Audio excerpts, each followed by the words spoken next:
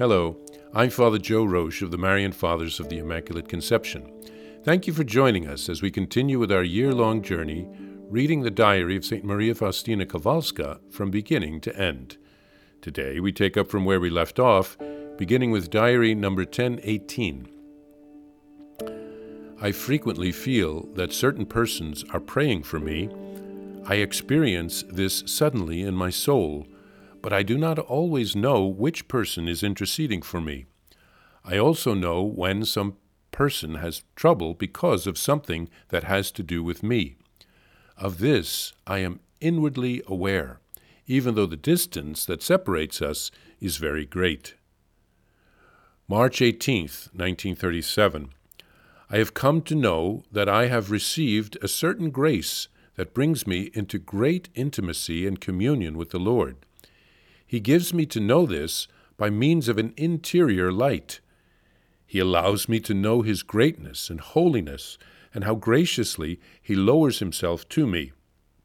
He gives me an exclusive knowledge of His love for me and of how He is Lord of absolutely all things, and also of how He gives Himself to a soul while suspending all the laws of nature.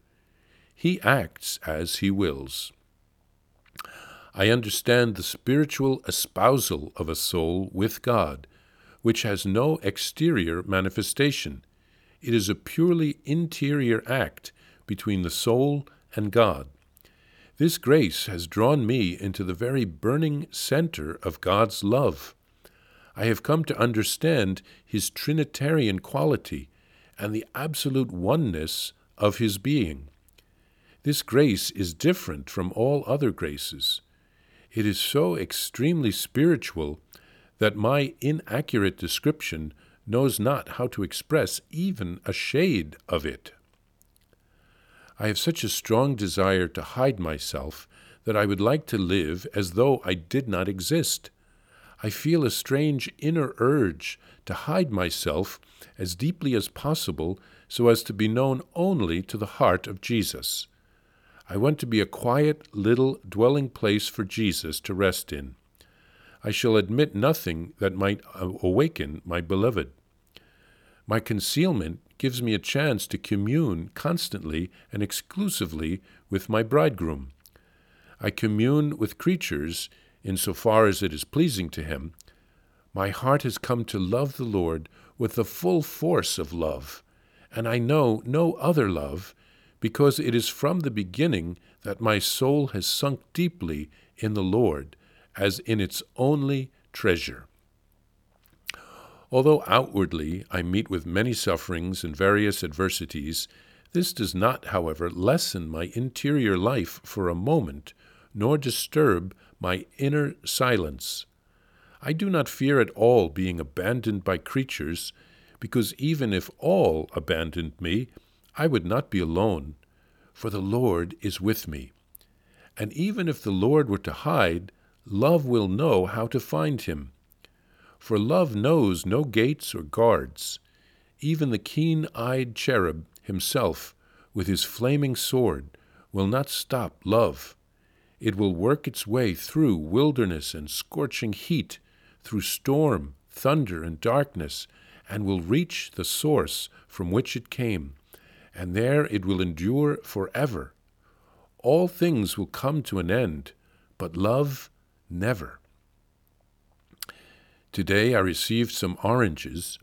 When the sister had left, I thought to myself, should I eat the oranges instead of doing penance and mortifying myself during Holy Lent?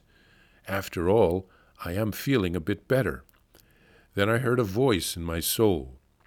My daughter, you please me more by eating the oranges out of obedience and love of me than by fasting and mortifying yourself of your own will. A soul that loves me very much ought to live by my will. I know your heart, and I know that it will not be satisfied by anything but my love alone. I would not know how to live without the Lord. Jesus often visits me in this seclusion, teaches me, reassures me, rebukes me, and admonishes me. He himself forms my heart according to his divine wishes and likings, but always with much goodness and mercy. Our hearts are fused as one. Faustina is given a special grace here by God to know when people are praying for her or how someone has trouble because of something to do with her. Father Sapochko wrote that St. Faustina received special graces from the Lord, such as visions, illuminations, enlightenment, hearing inner voices. Here she is speaking about interior knowledge of events touching the people related to her. Faustina is also given a knowledge of God and of her relationship with him. It is so deeply spiritual she has a hard time describing it in words, because it is not of this world. She understands as well the spiritual espousal of the soul to God. This is what we all should be striving for on the path of the spiritual life. Faustina wants to hide from the world, so in effect she can live simply in communion with God. She wants to begin to live the heavenly life here on earth. Her sufferings do not disturb her inner life and her connection with God. We can imagine the sufferings of Jesus on the cross while he maintained his inner connection with the Father. And then St. Faustina writes of having received oranges as a gift from one of the other sisters, but since it was Lent, normally she wouldn't have a treat like that. Oranges would be considered almost like a candy or a sweet. But Jesus wanted her to eat them out of obedience. His will is what counts above all other sacrifices.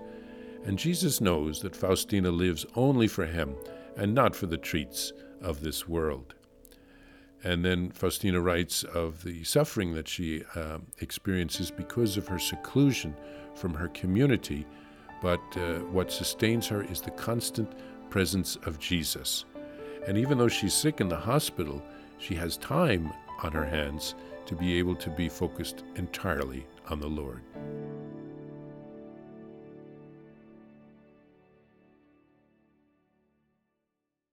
Please follow or subscribe to this podcast to receive the latest episodes and updates. If you have enjoyed this podcast, I invite you to leave a review. Reviews greatly improve our podcast ranking and will help other people throughout the world find St. Faustina's Diary in a Year. Remember, Jesus promised St. Faustina in Diary number 1075, souls who spread the honor of divine mercy are protected by God like an infant by a gentle mother. Please help us spread the message of divine mercy.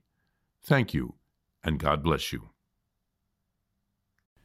Visit shopmercy.org to order your copy of Divine Mercy in My Soul, the Diary of St. Maria Faustina Kowalska. It's available in print in English, Spanish, and Polish, and in English as an e-book, available now on shopmercy.org. Are you enjoying this podcast? I invite you to listen to more shows brought to you by the Marian Fathers of the Immaculate Conception. Join us daily for enriching spiritual content, which will help you on your journey with Jesus Christ. Simply visit DivineMercyPlus.org for a complete list of our shows. That's DivineMercyPlus.org.